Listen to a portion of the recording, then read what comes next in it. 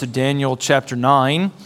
As we continue our ongoing study through Daniel this morning, we come to look at all of Daniel chapter 9. But what I want to do is really read just the first half, which is through verse 15, and Daniel's confession of sin before the Lord.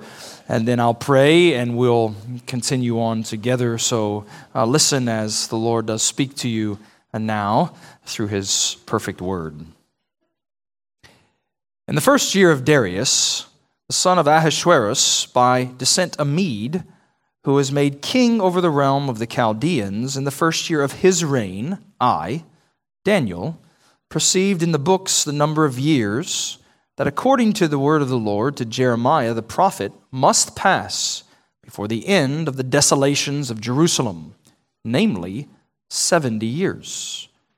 Then I turned my face to the Lord, seeking him by prayer, and pleas for mercy with fasting and sackcloth and ashes. I prayed to the Lord my God and made confession, saying, O Lord, the great and awesome God, who keeps covenant and steadfast love with those who love him and keep his commandments, we have sinned and done wrong, acted wickedly and rebelled, turning aside from your commandments and rules.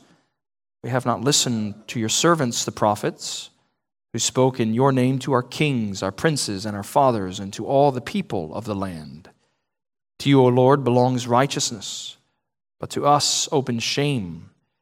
As at this day, to the men of Judah, to the inhabitants of Jerusalem, and to all Israel, those who are near and those who are far away, and all the lands to which you have driven them, because of the treachery that they have committed against you.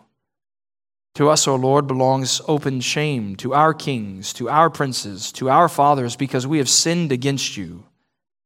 To the Lord our God belong mercy and forgiveness, for we have rebelled against him, and have not obeyed the voice of the Lord our God by walking in his laws, which he set before us by his servants and prophets. All Israel has transgressed your law and turned aside, refusing to obey your voice. And the curse and the oath that are written in the law of Moses, the servant of God, have been poured out upon us, because we have sinned against him. He has confirmed his words, which he spoke against us, and against our rulers who ruled us, by bringing upon us a great calamity. For under the whole of heaven there has not been done anything like what has been done against Jerusalem. As it is written in the law of Moses, all this calamity has come upon us, yet we have not entreated the favor of the Lord our God, turning from our iniquities and gaining insight by your truth. Therefore the Lord has kept ready the calamity and has brought it upon us. For the Lord our God is righteous in all the works that he has done, and we have not obeyed his voice. And now, O Lord our God, who brought your people out of the land of Egypt with a mighty hand, and have made a name for yourself, as this day we have sinned. We have done wickedly. The grass withers and the flower fades, but the word of the Lord stands forever. Let's pray once again. Now, Father, we ask that by your Spirit this morning you might help us to hear your word with humility, that our hearts would be humble before you in the very way that we just read of Daniel's heart before you, that we would know your truth, that we would see your Son, in whose name we pray these things. Amen.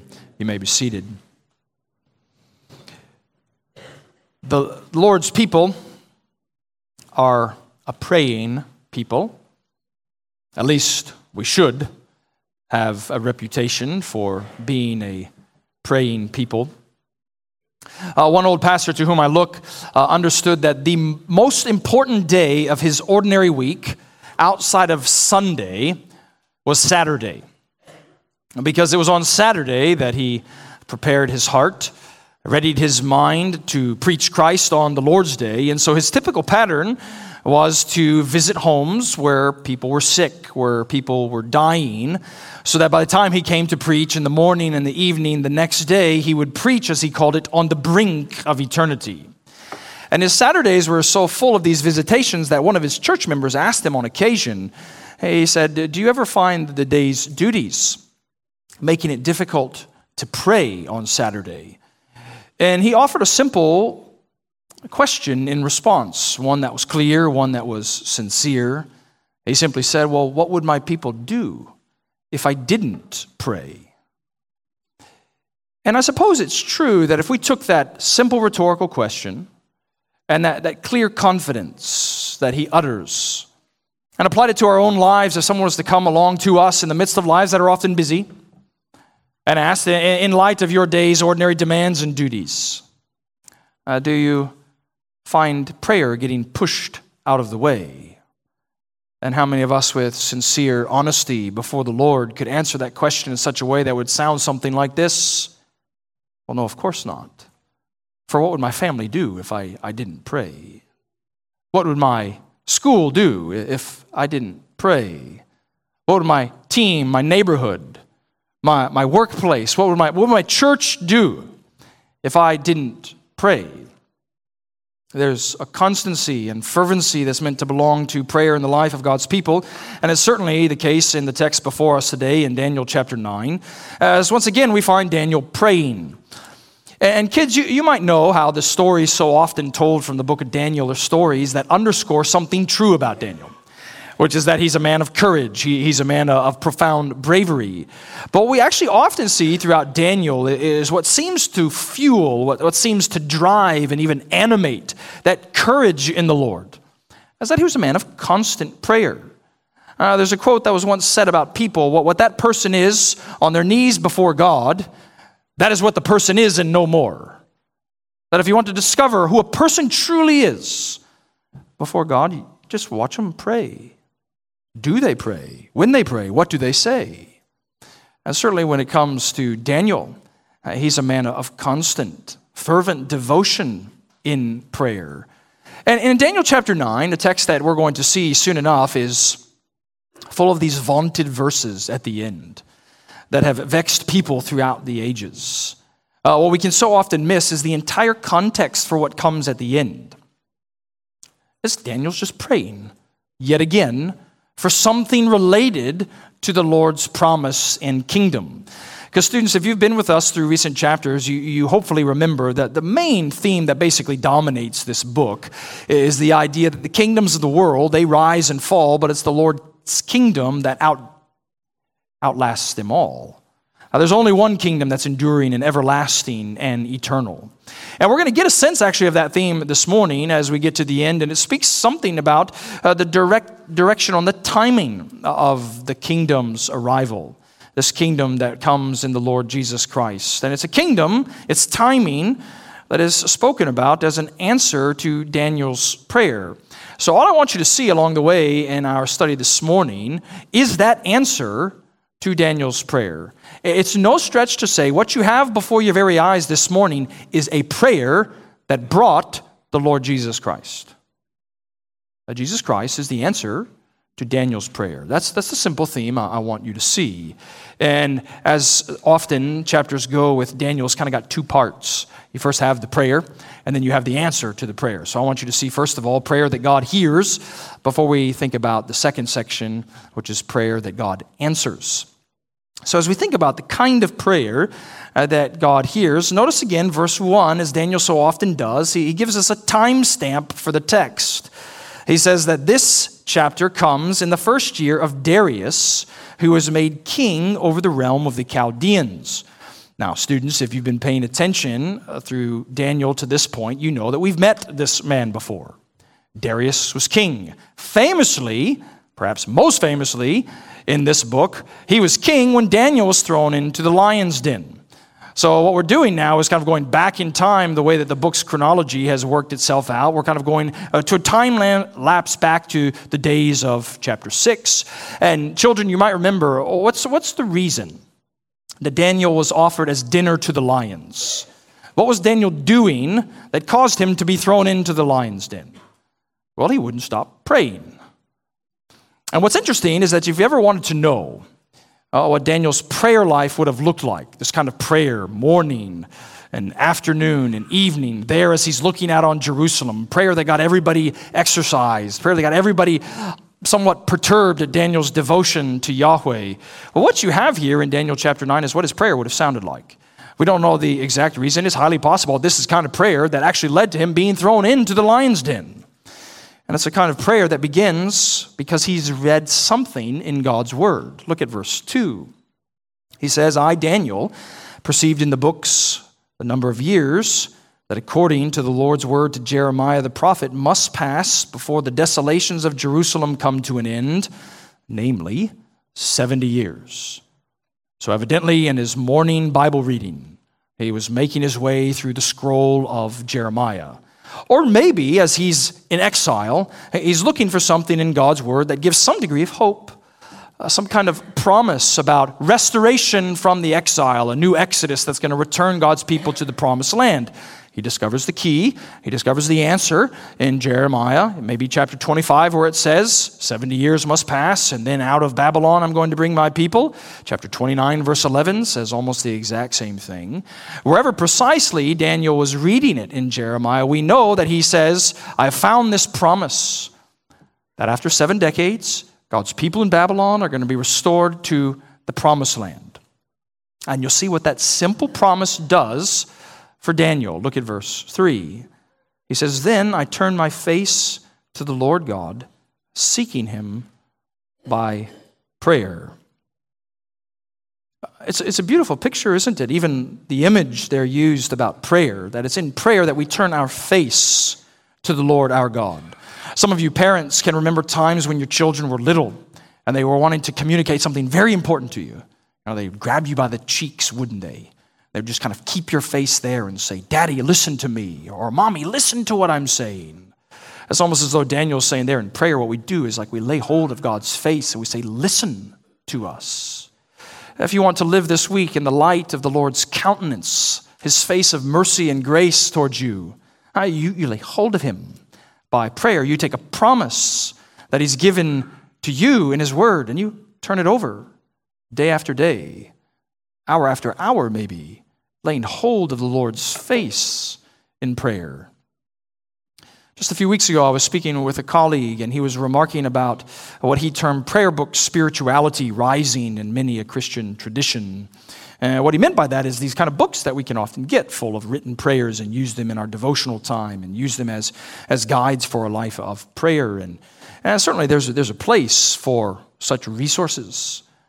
He rightly was saying, however, that we want to recognize they should have a secondary place to God's prayer book, which is God's word. Because how many of us might see a revolution of sorts in our prayer life if we understood that we could take every promise, every command, every warning, every assurance, that we could use that to take hold of God's face in prayer.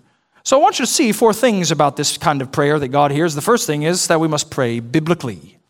Pray biblically. Number 2, pray humbly. Because you see what he does in verse 3 through 6. What Daniel does is he makes confession before the Lord, saying, notice verse 5 and 6, we have sinned, we have done wrong and acted wickedly. We've rebelled, turned aside from your commandments and rules. We have not listened to your servants, the prophets, who spoke in your name to our kings, our princes, our fathers, to all the people of the land. And if you just kind of scan your eyes through the next few verses, you see how this desire in Daniel to confess sin before the Lord just dominates his mind. Every single verse seems to speak about the iniquity, the transgression, the sin that has belonged to the Lord's people's existence. You see verse 7, he says, to the Lord belongs righteousness, but to us open shame. Why? Look at the end of verse 7. Because of the treachery that they have committed against you. Again, verse 8, to us, O Lord, belongs open shame. Why? The end of verse 8, because we have sinned against you. He says in verse 10, we've not obeyed the voice of the Lord our God by walking in his ways, which he set before us. Skip down to verse 15. He says at the end, this day we have sinned. We have done wickedly. One of the great American ministers of the 19th century was a man named Benjamin Morgan Palmer, who published a book called Theology of Prayer. And in the section where he talks about confession in prayer, he says that we must confess our sins regularly to the Lord in prayer, taking what he says is the language of the sackcloth, is what he talks about, in our humility before the Lord. And if you glance back to verse 3, you see that externally speaking, that Daniel is wearing the clothes, sackcloth and ashes, the clothes of humiliation before the Lord. And then in his prayer, verbally, he's representing the humiliation of God's people before the Lord. And you need to recognize that he's representing the people before the Lord, just as a priest would do throughout the Old Testament.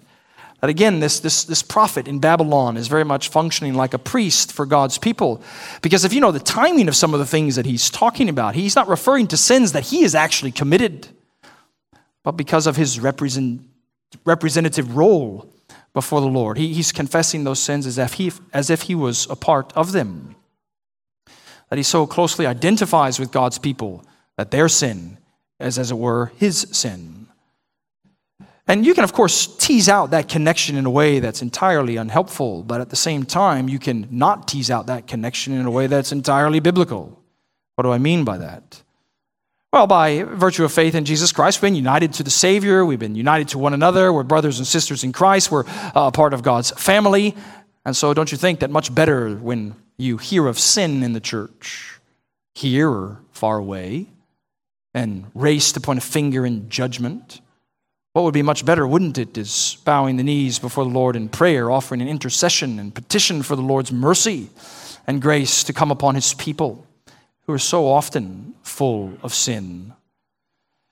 It's absolutely necessary that God's people be familiar with confession, humbly praying before the Lord. Because have you ever noticed before that what the Bible tells us is true about God's people is they're not less wicked than other people in the world. But by God's grace, we just know that our wickedness deserves God's judgment. We know that we must confess our sin because we know that as the Bible declares to us, the Lord is faithful and just to forgive us of our sins.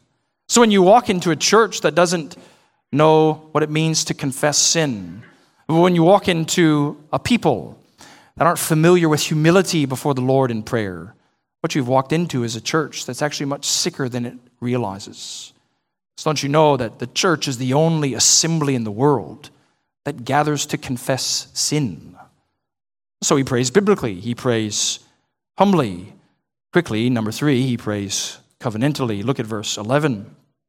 He says, all Israel has transgressed your law and turned aside, refusing to obey your voice. And the curse and the oath that are written in the law of Moses, the servant of God, has been poured out upon us because we have sinned against him. Again, he knows his Bible well enough. He knows that the covenant curse of exile has fallen upon all of God's people because they've broken the covenant. It was a curse that was promised long ago, that if they remained in unrepentance, in their disobedience, that God was going to cast them out from the promised land. And so the covenant, for Daniel's mind, it informs not just his present condition there in Babylon. It certainly informs also his view of God's character. Because look at how the prayer began in verse 4. He says, I prayed to the Lord my God and made confession, saying, O Lord, great and awesome God, who keeps covenant and steadfast love with those who love him and keep his commandments. That it's God's covenant making and it's God's covenant keeping character that helps him understand the situation where he finds himself and actually drives him to pray evermore with confidence before the Lord, knowing that his covenant king is listening. And it's that confidence that's the fourth and final thing I want you to see about Daniel's prayer. It's that we're meant to pray boldly. We see that in verse 16 through 18. There's this amazing story of revival that you would find in Scottish history in the mid-20th century, and it began to happen in 1949. You had 2 older saints in the church, one of whom was blind. They lived next to each other. These 80-year-old women, they saw the state of the church there in Scotland. They were on the island of Lewis, up in kind of the northern area of Scotland in the Hebrides region. And they saw the church in great decline there in the post-World War II era of Scotland. And so one night around 10 p.m., these 2 older saints, they took to pray for the Lord to once again visit his people in mercy and power and grace and kindness. And they prayed through something like 3 or 4 a.m. in the morning. And this started a pattern that now belonged to days and days and days of praying for the Lord to pour out his power upon his people. And soon enough, the local presbytery found out what was going on.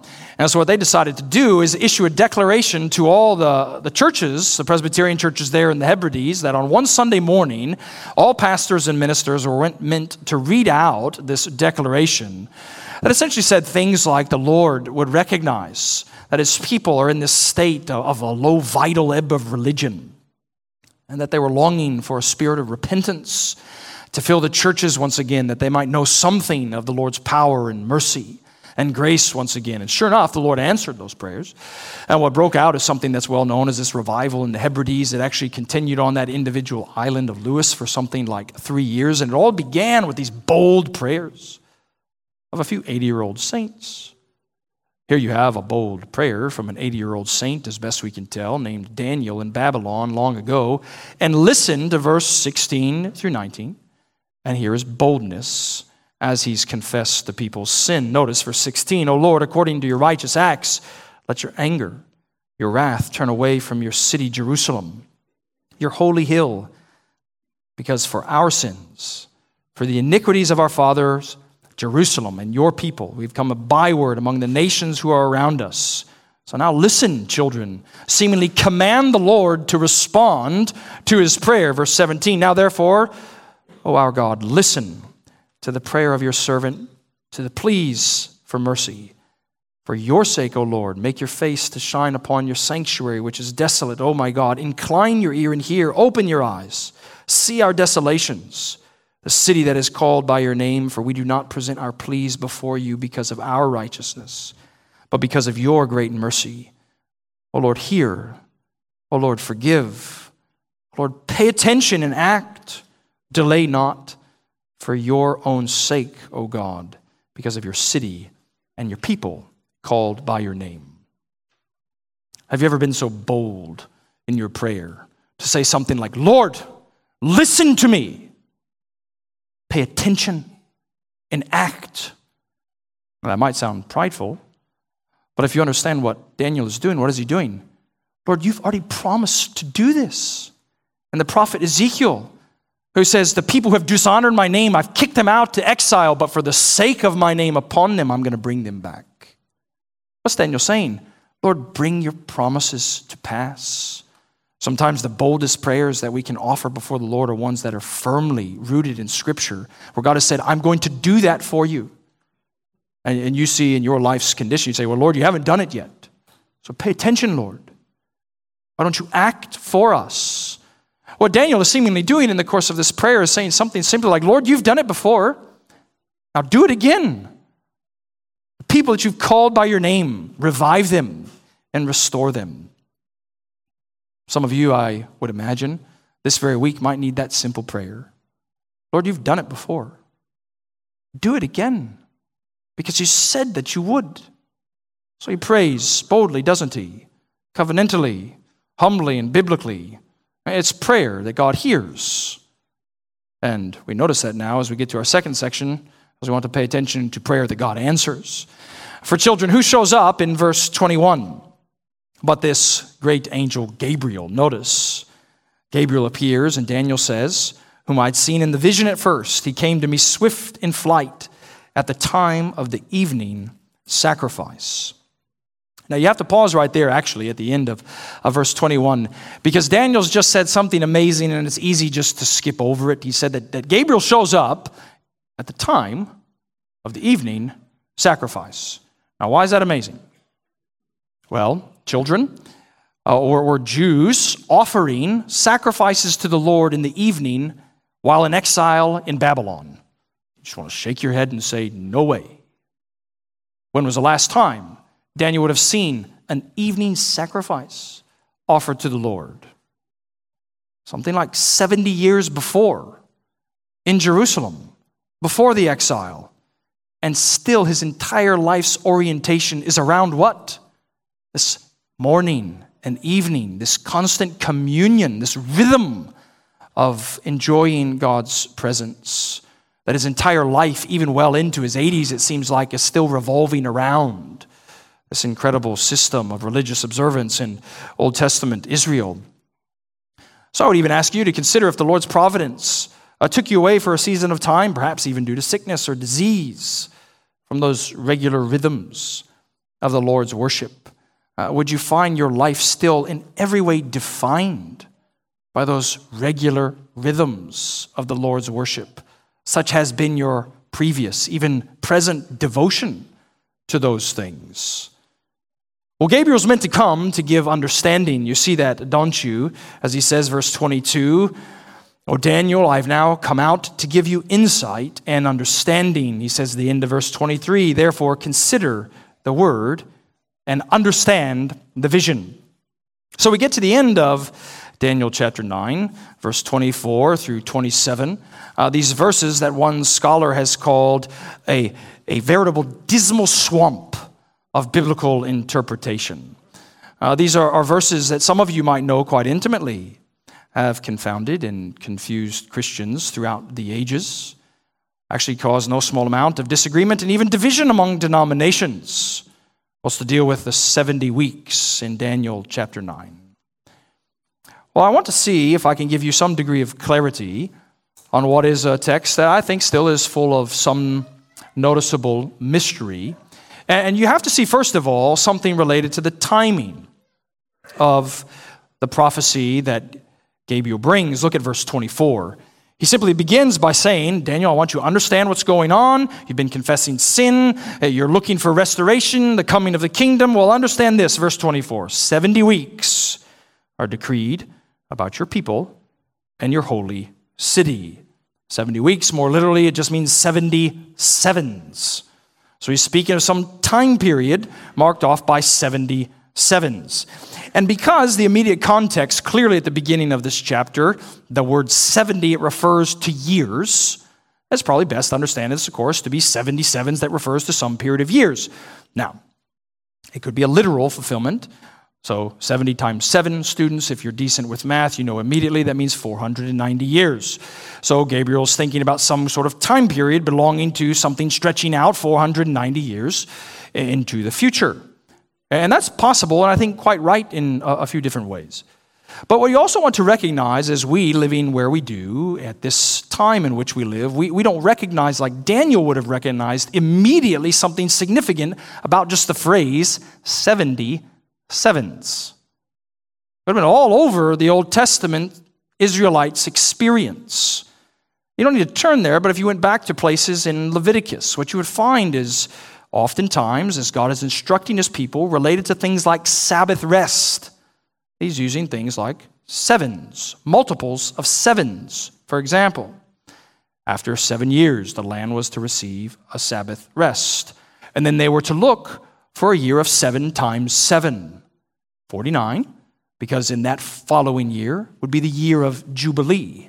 So it's using actual years here that's rich in the Old Testament perspective that speaks about Jubilee. So you're speaking about a tenfold 7 times 7. So 70 times 7, 490 years. That seemed to be actually the simplest way to understand it. Speaking of this time in the future where a Jubilee is going to show up for God's people. This kind of amazing season of deliverance, of freedom, of bringing in, notice what the rest of verse 24 says, to finish the transgression, to put an end to sin, and to atone for iniquity, to bring in everlasting righteousness, to seal both vision and prophet, and to anoint a most holy place. Now, if you have the instincts of a New Testament Christian, you hear things like to bring an end to sin, to atone for transgression, to bring in everlasting righteousness, your instincts probably would say, that sounds a whole lot like what the Lord Jesus Christ did. And that's exactly what this prophecy is actually all about. This is a prayer that brought forth the Lord Jesus. Because you can start that dating somewhere in the early restoration of the nation of Israel, but it's speaking of a time in the future when sin is finally going to be dealt with. This sin that Daniel has been praying for, verse after verse, humble confession after confession. The Lord is saying, Daniel, there's a time coming in the future, this great jubilee that's going to arrive when sin will be once and for all dealt with. Well, he's going to give some more perspective. Notice verse 25 on this timeline of the coming kingdom. He says, know therefore, and understand that from the going out of the word to restore and build Jerusalem, to the coming of an anointed one, a prince, there shall be 7 weeks. 7 sevens. And then for 62 weeks it shall be built again with squares and moat, but in a time of trouble. All I would have you see with some degree of simplicity this morning is verse 25 is speaking about clearly the return of the exiles from Babylon at the call of King Cyrus. It was there that this kind of prophetic timeline begins. They go back to the land. They do rebuild a renewed temple. If you know anything about the story of the book of Nehemiah, they rebuild this temple in the face of much opposition, in the face of much difficulty, in the face of what this calls a troubled time. And it's leading forward to this arrival of an anointed one. You see, verse 26 speaks about that time of his arrival. And after 62 weeks, an anointed one shall be cut off and shall have nothing. Again, if you have kind of biblical instincts of these prophecies about the coming Messiah, it begins to make sense that this is a prayer that brought forth Jesus, because who is the Messiah that Isaiah 53 verse 8 says is going to come as a suffering servant Savior who would be cut off from the land of the living to atone for sin, but the Lord Jesus Christ himself. So it's speaking about this coming of the King, his everlasting kingdom dawning in his person and work, but it's not just thinking about that. It's clearly thinking also about the coming destruction that's going to belong to Jerusalem and its temple. Thus, notice the rest of verse 26. And the people of the prince who is to come shall destroy the city and the sanctuary. Its end shall come with a flood, and to the end there shall be war. Desolations are decreed. Verse 27, further on, talks about it. He shall make a strong covenant with many for 1 week, and for half a week he shall put an end to sacrifice and offering, and on the wing of abominations shall come one who makes desolate until the decreed end is poured out on the desolator. It's altogether mysterious. It's altogether enigmatic, I suppose, for many of us. But again, simplicity begins to reign when you realize that Jesus Christ in the Olivet Discourse, he pulls on Daniel chapter 9, when it talks about the coming destruction upon the temple in Jerusalem. That an abomination of desolation, he's going to come. And we know that happened with this Roman general named Titus. We don't have the time this morning for me to outline for you the ways in which he fulfills actually all of these prophetic words, historically speaking, about the desolations that belong to Jerusalem and its temple. But nevertheless, the desolator came. The prophecy was fulfilled. The Lord says, Daniel, through Gabriel, he says, Daniel, I want you to understand that a time is coming of jubilee for my people and judgment upon Jerusalem. That's the prayer that God answers. Just last night, I was thinking about this story that I've heard a pastor say. He's probably rightly regarded as one of the most influential preachers in the Western world of the last half decade, or last half century. And I've heard him talk about one sermon he gave in his seminary years. He was assigned to preach at the seminary chapel from 2 Samuel chapter 7. You might know that this is a chapter that's pivotal and vital to the Old Testament story. It's where God makes a covenant with David. And he came that day to preach in front of the students. All the professors and faculty were seated behind him. And he was pretty confident in the structure of his sermon. He said, and I quote, I had a zinger for the start and a zapper for the end. And as he was preaching, the professors behind him, they had a legal sheet of paper on their lap, and they were scribbling out feedback and things that struck them as he delivered the sermon. And one of the professors that was behind him was his mentor there at the seminary. And so he was particularly eager to receive this mentor's feedback. Well, he had taken the mentor, his legal sheet size of paper, folded it up into a small little square, and on the student's way out of the chapel, he handed him this square of paper. And as he got into the hallway and he opened it ever so eagerly to see what was written within, what was scrawled out, just one sentence across the entire paper, was a simple warning. You missed the whole point of the passage. And he said it struck him and changed his life forever. I tell you that because in my experience, and yours might be like mine, many people come to Daniel 9 and can miss the entire point of the passage. That restoration is needed, that deliverance is desired, that an exodus is coming, and it's found in a Savior whose name is Jesus. So easy is Isn't it, for us to get wrapped up in what the precise timing works out, that we miss the one who is coming at the end. We miss that good news that God knows sin will be dealt with. We miss the great glorious reality that everlasting righteousness will arrive in an anointed one. So as we close, let me bring out just three final things to help you not miss the essential applications of this passage, which is, of course, a prayer that brings forth Jesus Christ. So first, I want you to observe the power of a promise. I want you to observe the power of a promise. Again, it all starts with this promise that he reads in the prophetic work of Jeremiah. It's a promise that drives him to his knees. But notice, it's not just the power of the promise that drives Daniel to prayer. What do you see at the end of chapter 9? But something quite different than what we saw at the end of chapter 8, we saw at the end of chapter 7. We have no information about Daniel being appalled. We have no information about Daniel being overwhelmed. Clearly, it seems like the silence is, at long last, Daniel has understood the great comfort and hope from this promise, a promise of a coming anointed one. And I hope that even in your life you can recognize that how a simple promise from God's word can give you all the calm, all the comfort in a life that's so often full of chaos. That maybe even this week, what you need to do is take one of those promises in God's word that uniquely applies to your life's experience right now. And like Daniel, find yourself not appalled and overwhelmed by life in the world, but resting in the reality of his sovereign care. Number two, I want you to hear the assurance of God's pleasure. Look again at verse 23. Gabriel says, at the beginning of your pleas for mercy, a word went out. I've come to tell it to you, for you are greatly loved.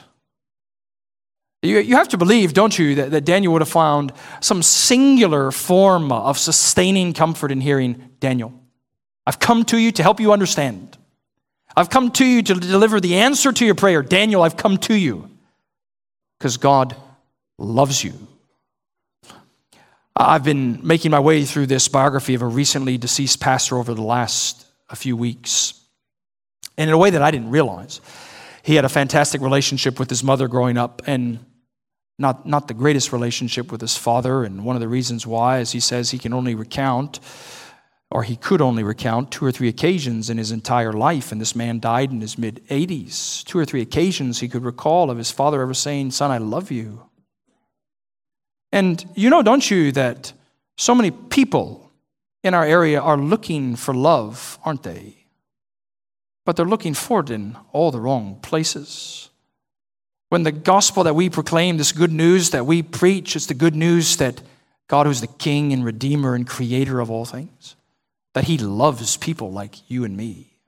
People that are no better off than anyone else. People that could pray a prayer of confession that sounds just like this. We've acted wickedly, done treacherously against you, sinned by not listening to your word.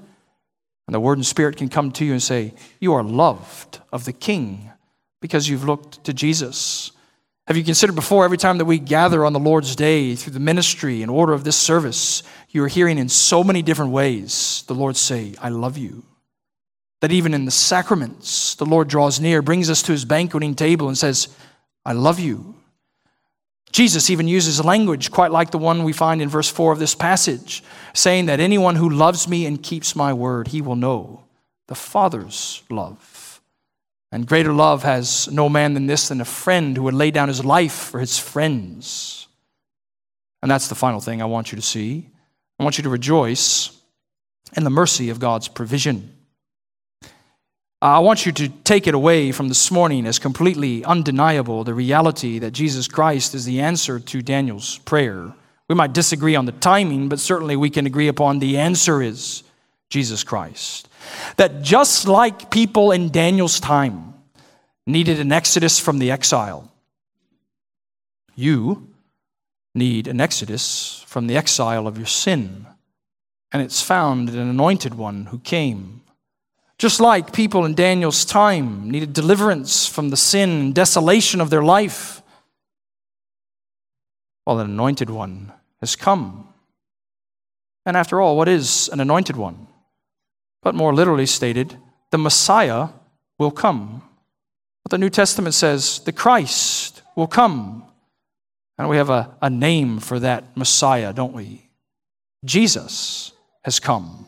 You want to know the power of a promise? Well, look to the Lord Jesus Christ. You look to the Lord Jesus Christ, you'll find the Lord's pleasure resting upon you. And you look to the Lord Jesus Christ, you'll find mercy and God's provision for your sin. Let's pray together.